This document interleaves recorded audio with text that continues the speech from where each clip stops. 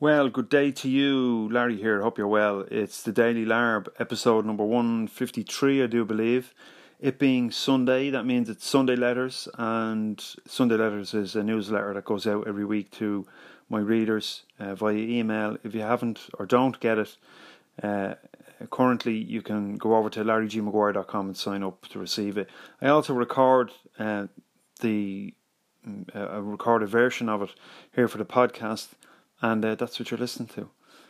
It's the Daily Larb, and this podcast goes out on iTunes, on Spreaker, Stitcher Radio, SoundCloud, TuneIn. Everywhere good podcasts are played, you're going to get this show. And of course on Anchor, which is where I record it. If you'd like to support the podcast and help me keep it advert and promotional content free, which it currently is, get over to patreon.com/Larry G. Maguire and become a patron for as little as $1 a month. And your contribution will help me ultimately create more time to make this stuff and do a better job of it, continually refine it. And that's my aim. I make this podcast because I like to, because I want to, for no other reason. It doesn't provide me with income necessarily, at least not directly. But I do it because I like it and I want to continue it. And that premise is fundamental to my own creative philosophy. It's what I wrote about in the Artist's Manifesto. It's in there. If you haven't got a copy of that, when you sign up for Sunday Letters, I'll send you a free short form version of the Artist's Manifesto. And in it you'll read about why we creative people should continue to create simply for the sake of it, first and foremost, for the love and enjoyment and challenge of the task, of the endeavour, of the work in whatever domain you happen to be operating in. It doesn't matter. And I think every single person on the planet is capable of creating something wonderful, something beautiful, something to be admired, no matter what work we do, you know. And that's what this podcast is about. I like to bring in material that I think on quite a bit. It might deviate from that particular central focus from time to time. But primarily that's the nature of the content you'll find here. So if you're an artist or a creative or a craftsperson or someone who engages in specific work and it's become your passion and you love to do it, even if you're not getting paid for it, you might be getting paid for it. You might do what you do professionally, and that's cool too. In fact, I'd encourage that, because turning our creative work into a means to generate income for us inevitably, I think, leads us to more accurate performance of our work, better performance of it, well, I think it's the continued development of you and me, you know, through that work. And if someone's going to pay you for it, well, then that's all the better. It's the opposite side of the creative coin, you know. So that's what the show is about. And today I want to talk to you about a little bit about that creative process, and specifically two books that I'm reading, making my way through. It seems to be forever, but I tend to read over the same stuff a number of times. I don't just read it through and then put it down and say, oh, I read that. I like to kind of forensically, you might say, get into the material and box stuff off and underline stuff and highlight stuff that means something, or sometimes it's opinions and views that I don't agree with. They could either be scientifically founded or not, doesn't matter. And I do that. I've been doing it with this book, Flow, by Mihaly Csikszentmihalyi, doing it for a while. He says on the book that it's a classic work on how to achieve happiness, but I don't know. I think that's just, like I said in yesterday's episode, where I kind of said I was going to, just touched on the fact that I was going to be reading from this book today. I think that's a little bit of a marketing ploy, you know, because everybody's just trying to find happiness, that elusive feeling, you know. I think ultimately that's a folly, you know, on our part, trying to find happiness, because if you're trying to find it, means you don't have it, and if you don't have it, well, you're not in a very good place, you know. And if you continually spend your life trying to find it, well, you'll never find it, you know. As you can read in what's the book called? Hang on, I have it here somewhere. I don't know where it's gone. I have so many books. Anyway, scratch that. But I suppose if you're constantly looking to find something, well then that's what you're doing. You're looking to find it, and chances are you'll never find it in that mode of thought. So happiness is kind of a bit of a rubbish term, in my view. So anyway, these two books, one is Flow from Mihaly Csikszentmihalyi, and as I said, I've been reading that a while, and the other one is a newer one that I've kind of added to my ever-increasing collection of reading materials, called The Road to Excellence, edited by Anders Ericsson. And Ericsson, this book actually is a compilation of many studies into the creative process and the perfection of your craft and expert performance, and it was compiled by Ericsson and includes psychological research by a number of different psychologists into the area of expertise and creative expert performance. And Ericsson is well known for one particular study published in 1993, titled The Role of Deliberate Practice in the Acquisition of Expert Performance. And I'm going to read a little bit from that first off. I'm going to comment on it. Now, it's a fairly chunky piece of research, and it references or cites dozens of others in its throughout its findings. So it's like a rabbit hole. These things, once you get into one particular piece of material, it just takes you down and down and down, and you don't know where you're going to go. But I'm always skeptical. I hold a healthy degree of skepticism about well-formed, in inverted commas, well-formed opinion, especially scientific opinion, because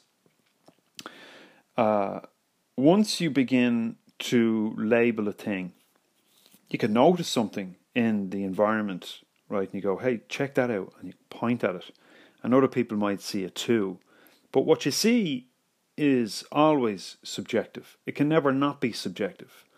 And just because it can be repeated, and just because other people might see it too and be able to replicate it also, doesn't mean that it's not subjective, and doesn't mean that it remains subjective. People like to add this tag of objectivity to scientific endeavour, as if to say that science should be held above all other modes of thought, the scientific method.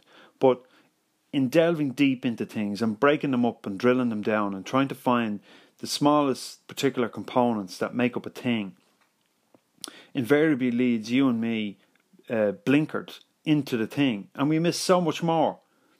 And it's kind of like when you're making something, it's kind of like when you're drawing. Although science will break up that creative process and try to, with an analytical mind, find out how it's made, but you can never do that. Never ultimately. It does have its value, of course it does, but it can blind us to broader truths that exist when we solely depend on the scientific method to give us the answers, and they never will, and we've got to be conscious of that. So I'm going to read some stuff from this study by Ericsson. He's obviously an elite performer in his own particular field of endeavour, And who am I? Just some bloke. Some bloke recording a podcast in Dublin somewhere who has nowhere near as much experience or expertise in this particular subject as Mr. Ericsson, but I do have a view, and I do have a certain degree of experience to draw upon on these things. And it might seem, I'll get on with it now in a second, but it might seem that I'm picking holes in some of this stuff, but I think it's important to have that little bit of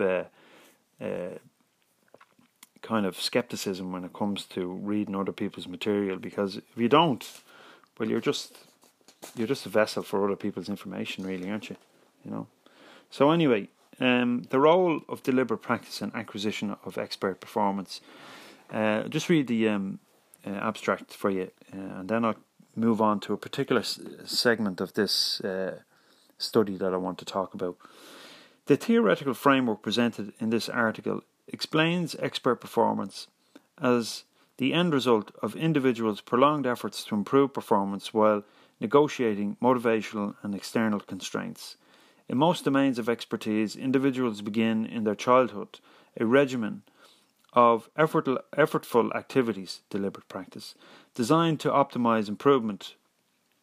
Individual differences, even among elite performers, are closely related to assessed amount of deliberate practice.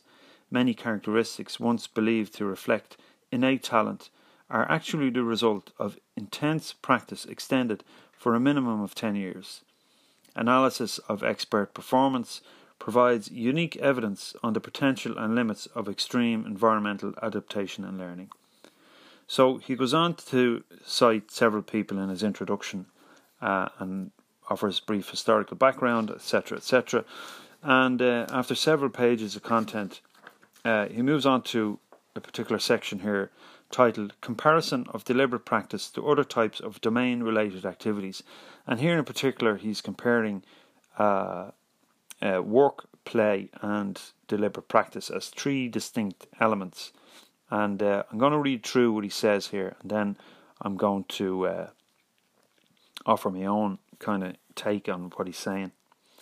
This is something that stood out for me as certain aspects to it as being inaccurate according to my own particular experience. Okay, so consider three general types of activities, namely work, play, and deliberate practice. Work includes public performance, competitions, services rendered for pay, and other activities directly motivated by external rewards. Play includes activities that have no explicit goal and that are inherently enjoyable. Deliberate practice includes activities that have been specially designed to improve the current level of performance. The goals, costs, and rewards of these three types of activities differ, as does the frequency with which individuals pursue them. Now, I would particularly say here that those three activities blend and overlap and are more prominent in different quantities for every single individual, and they're not distinct. You can say they're distinct, you can pinpoint and go, hey, check that out, but you have to take into account the overlapping nature of these phenomena, these behaviours, or these particular states or activities, as he calls them. Anyway, I'll continue. Public performance and competitions are constrained in time. These activities are as well as rendering a service for pay, require that individuals give their best performance at a given time. The distinction between work and training, deliberate practice, is generally recognised. Individuals given a new job are often given some period of apprenticeship or supervised activity during which they are supposed to acquire an acceptable level of reliable performance. Thereafter, individuals are expected to give their best performance in work activities, and hence individuals rely on previously well-entrenched methods rather than exploring alternative methods with unknown reliability. I'd agree with that. Training allows you the space to in quotations, make mistakes, and or do some trial and error. I accept that. The costs of mistakes or failures to meet deadlines are generally great, which discourages learning and acquisition of new and possibly better methods during the time of work. For example, highly experienced users of computer software applications are found to use a small set of commands, thus avoiding the learning of a larger set of more efficient commands. Although work activities offer some opportunities for learning, they are far more optimal. In contrast, deliberate practice would allow for repeated experiences in which the individual can attend to the critical aspects of the situation and incrementally improve his or her performance in response to knowledge of results, feedback, or both from a teacher. Accept that, nothing wrong with that. Let us briefly illustrate the differences between work and deliberate practice.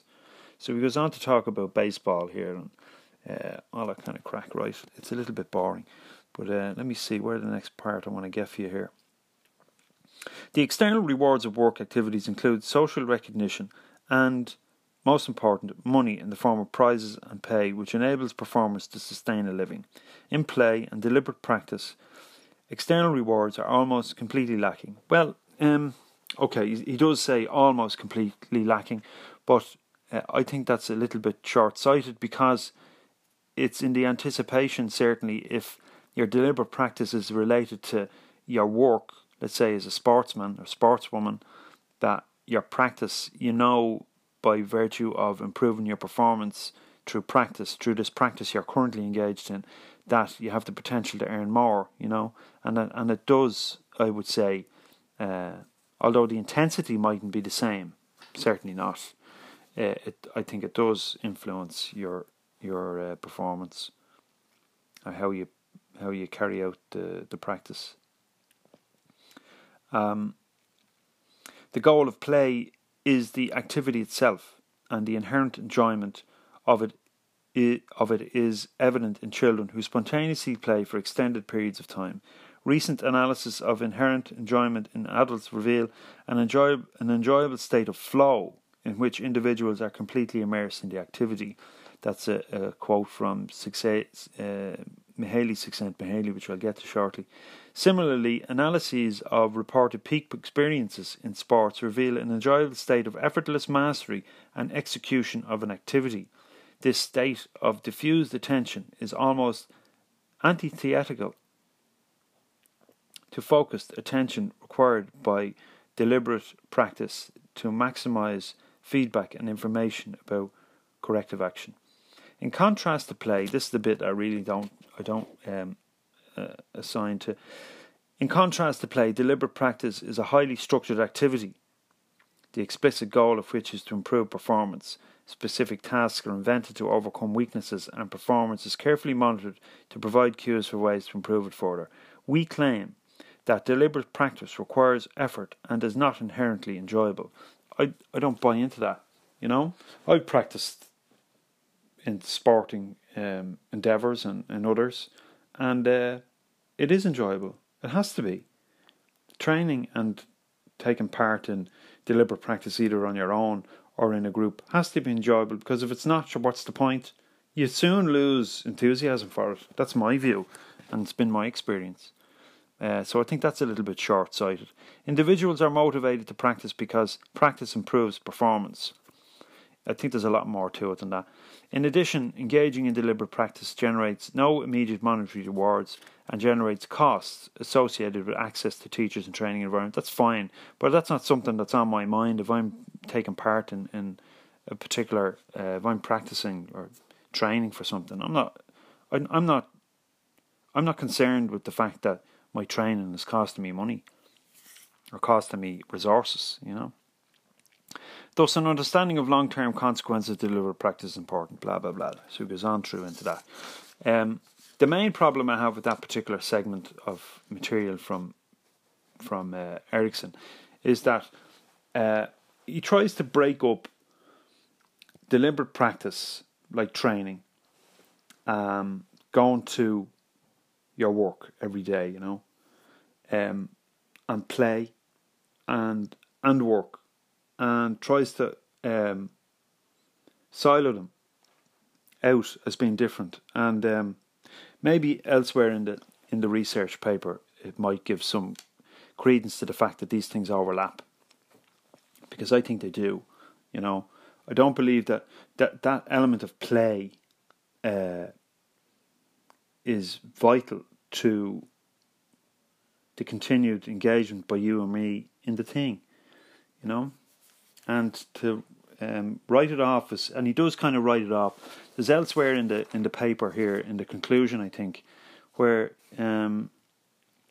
he says that he leans to the fact that maybe play is, it doesn't come into it, and I don't assign myself to that. To another section of this paper by Ericsson, he begins to outline a theoretical framework for the acquisition of expert performance, and he outlines some elements, and I won't go reading it. Like, this thing is, I don't know how many pages long this is. It's a chunky research paper, and this research paper you can find in The Road to Excellence, the book I mentioned amongst other material. And he notes here that engagement in deliberate practice is not inherently motivating. He also said it's not inherently enjoyable.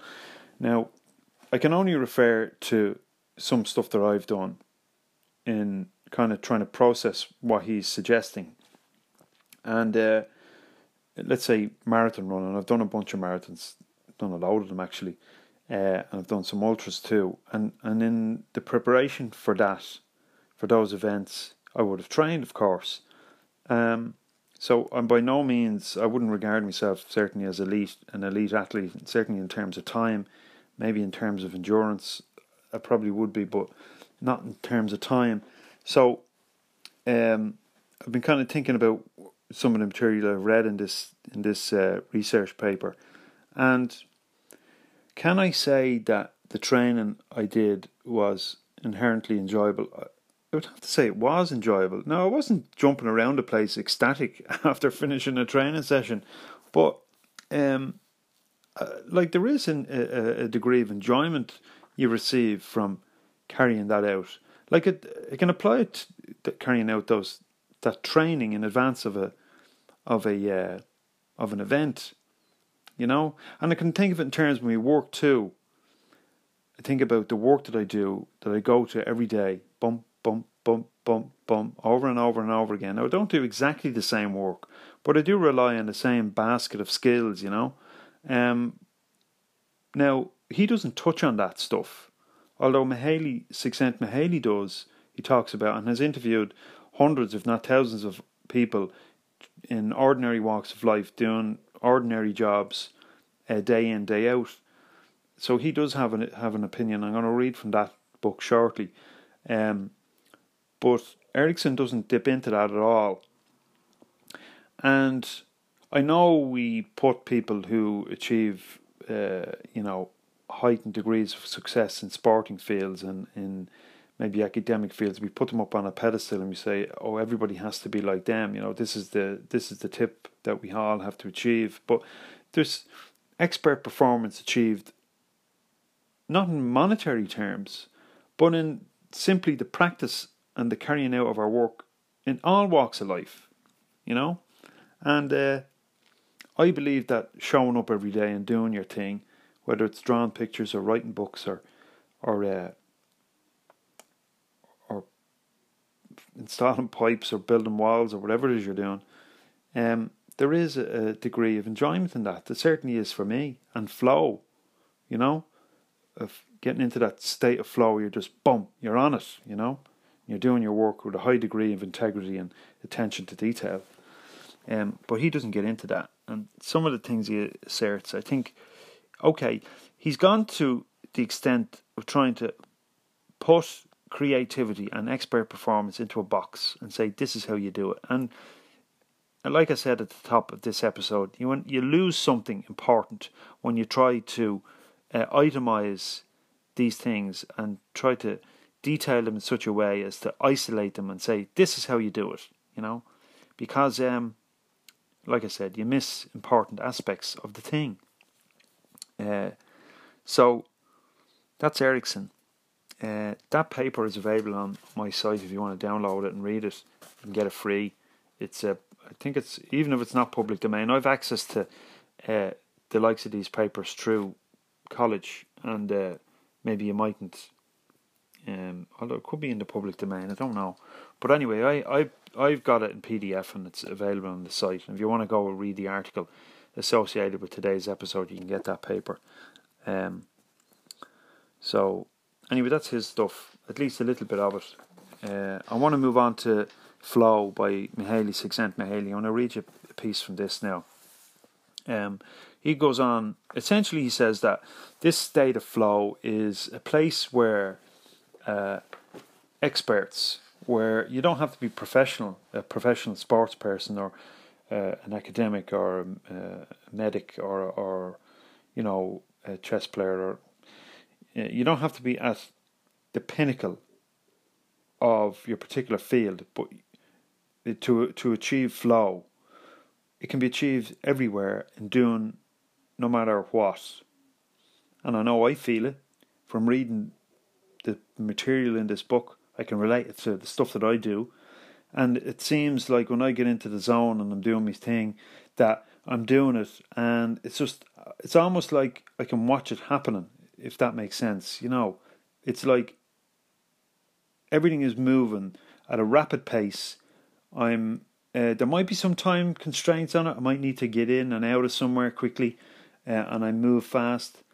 Other days I feel like moving slow, but there's a certain rhythm and efficiency to the work, and I felt it, and no doubt you felt it too in what you do.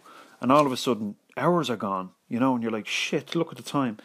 It tends to move fast, and that kind of ties in with another book that I'm reading, or not reading, but listening to at the moment. I think I might have mentioned it in a recent past episode. A book, I forget the title of the book. It's by Carlo Rovelli. He's a quantum physicist studying quantum gravity, and his assertion that time doesn't exist. There's a book, I forget the name of the book. I'll get it for you again. And he's some of his material ties into this, because he says, in referring to other eminent researchers from the past, including Einstein and Leibniz and other people, that time is purely subjective. Is that it's my time, like my point of consciousness determines the universe that I experience, and yours determines your version of the universe. And my notion of is there an objective universe, is that my answer to that is no, there's not, because just because you see the same as me, or at least you appear to, it merely means that our experiences are overlapping. So anyway, this is an extract from one of the chapters, page 46, and he's talking, Csikszentmihalyi Mihaly here is talking about the difference between enjoyment and pleasure. And lots of us indulge in pleasurable activities, stuff that switches us off, taking drugs or drinking or watching TV or going shopping. Stuff that doesn't require much in the way of brain power or attention to detail, or attention or focus. It just allows us to escape, And Csikszentmihalyi suggests that this robs us of the flow experience and robs us of meaningful life experiences, and ultimately our own happiness, because it never gets us anywhere, except short-term enjoyment or short-term pleasure. So let me read this for you. Pleasure is an important component of the quality of life, but by itself it does not bring happiness. Sleep, rest, food, and sex provide restorative, homeostatic experiences that return consciousness to order after the needs of the body intrude and cause psychic entropy to occur. But they do not produce psychological growth. They do not add to the complexity of the self. Pleasure helps to maintain order, but by itself cannot create new order in consciousness. So, essentially what he's saying there, and that's into the book a fair bit, after discussing various topics such as the self, psychic entropy, complexity and diversity and all this kind of thing. So, essentially, most of the world is engaged in this pursuit of pleasure, and it's there for us. Advertisers push stuff under our noses and promise us the sun, moon and stars, maybe not directly, but they do promise us a better life if we buy their shit, and we fall for it hook, line and sinker, and we never achieve any happiness at all, because or any state of contentment, because we're just continually taking a sugar buzz instead of a proper meal, you might say. I don't know. When people ponder further about what makes their lives rewarding, they tend to move beyond pleasant memories and begin to remember other events, other experiences that overlap with pleasurable ones, but fall into a category that deserves a separate name: enjoyment. Enjoyable events occur when a person has not only met some prior expectation or satisfied a need or a desire, but also gone beyond what he or she has been programmed to do and achieved something unexpected, perhaps something even unimagined before. Enjoyment is characterized by this forward movement, by a sense of novelty, of accomplishment. Playing a close game of tennis that stretches one's ability is enjoyable, as is reading a book that reveals things in a new light, as is having a conversation that leads us to express ideas we didn't know we had. Closing a contested business deal or any piece of work well done is enjoyable. None of these experiences may be particularly pleasurable at the time they are taking place, but afterward we think back on them and say, that was really fun, and we wish they would happen again. After an enjoyable event, we know that we have changed, that our self has grown. In some respect, we have become more complex as a result of it. I buy into that, absolutely. I do think that there's an element of enjoyment in it. Like if I'm training, if I'm lifting the bar and I'm doing some cleans, or I'm swinging a kettlebell, or doing some squats or whatever, like I'm pushing myself physically to a particular limit of exhaustion, there is in some kind of crazy way an enjoyment in that, you know. Well, I suppose it's something to do with like your neurological activity and the chemicals that are released in your brain, the endorphins and all that kind of stuff, and maybe it's to do with the sugars, the fats that are metabolized, or maybe the sugars that are released from your liver into your bloodstream, and you're feeling that heightened sense of something, you know. Maybe that's what that is. But there is an enjoyment in that, and after the fact, after you finish a hard training session, for example, again I keep referring back to training, but after you finish a hard training session and you're recovered and you're sitting down maybe to something to eat, and you go, that was tough, but you feel good about it, you know. So maybe that's what he's talking about. Experiences that give pleasure can also give enjoyment, but the two sensations are quite different. For instance, everybody takes pleasure in eating. To enjoy food, however, is more difficult. I don't know what he means by that. Even as I read this before, maybe I'll get it this time. A gourmet enjoys eating, as does anyone who pays enough attention to a meal so as to discriminate the various sensations provided by it. As this example suggests, we can experience pleasure without any investment of psychic energy. Psychic energy is that something that exists that allows us to focus our attention into a particular thing, into a piece of work or a task, you know. That's what he calls psychic energy. I think I have it underlined here somewhere else. A person can feel pleasure without any effort if the appropriate centres in the brain are electrically stimulated, or as a result of the chemical stimulation of drugs. But it is impossible to enjoy a tennis game, a book, or a conversation unless attention is fully concentrated on the activity. It is for this reason that pleasure is so evanescent, and that the self does not grow as a consequence of pleasurable experiences. Complexity requires investing psychic energy in goals that are new, that are relatively challenging. It is easy to see this process in children. During the first few years of every child is a little learning machine, blah blah blah. Unfortunately, this natural connection between growth and enjoyment tends to disappear with time, perhaps because learning becomes an external imposition when schooling starts. Interesting. The excitement of mastering new skills gradually wears out. It becomes all too easy to settle down within a narrow boundary of the self-developed in adolescence. But if one gets to be too complacent, feeling that psychic energy invested in new directions is wasted, unless there is a good chance of repeating extrinsic rewards for it. One may end up no longer enjoying life, and pleasure becomes the only source of positive experience.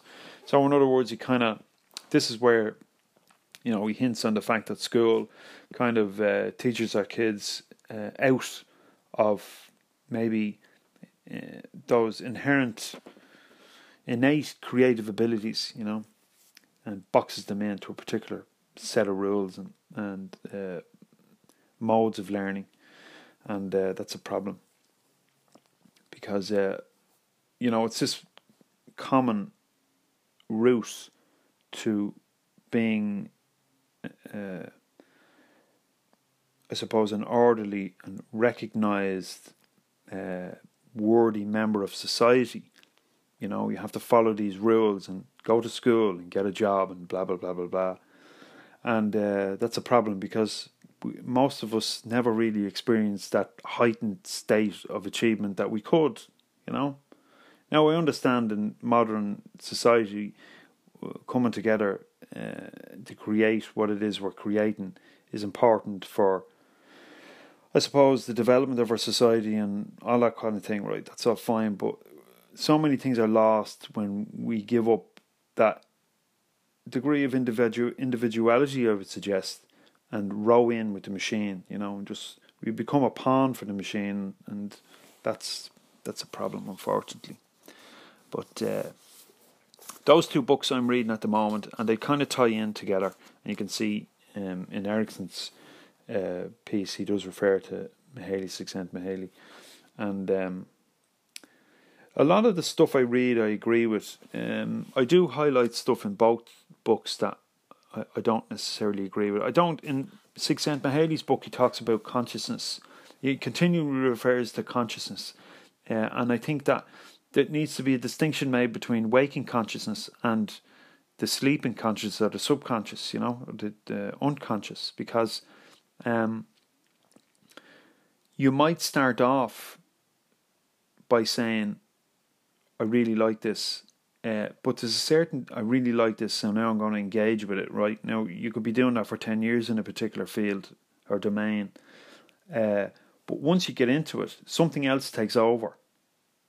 The process almost becomes automated. Now, there's certain times I agree that you have to deviate from the learned patterns, you know. You have to be able to react, let's say, in a sporting environment on the pitch between two teams. It's always different. Every game is different, but there's a certain degree of automated response. Well, I think a large degree, you could say. Where am I going with this? I think in school, when we're in school, we tend to be conditioned out of the things that we maybe are attracted to doing, you know, initially. But anyway, that's the story today. I hope that was of some value for you. If you want to get the two books, I've links there in the article over on larrygmaguire.com on today's Sunday Letters, and you can go directly and purchase them, or you can download Ericsson's paper as well. In fact, you know what I'll do? I'll get a piece of work by Csikszentmihalyi as well, and include that, so you can download both of them and give them a read. So I'm going to leave it at that for today. Thanks for tuning in to the Daily Larb today and listening to Sunday Letters. The material from these two guys is well worth a read, so don't forget to get over to larrygmaguire.com and download those couple of papers. The Csikszentmihalyi paper that I got for you is titled "If We Are So Rich, Why Aren't We Happy?" and that's from October 1999, from the American Psychologist magazine, and worth a read.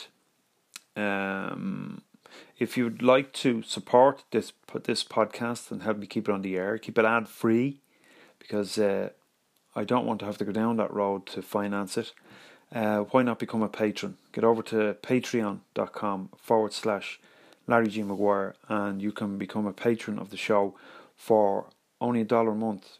There are other levels of patronage as well there, but it starts at $1, and if you'd like to help me continue this work, well then that's the place to go.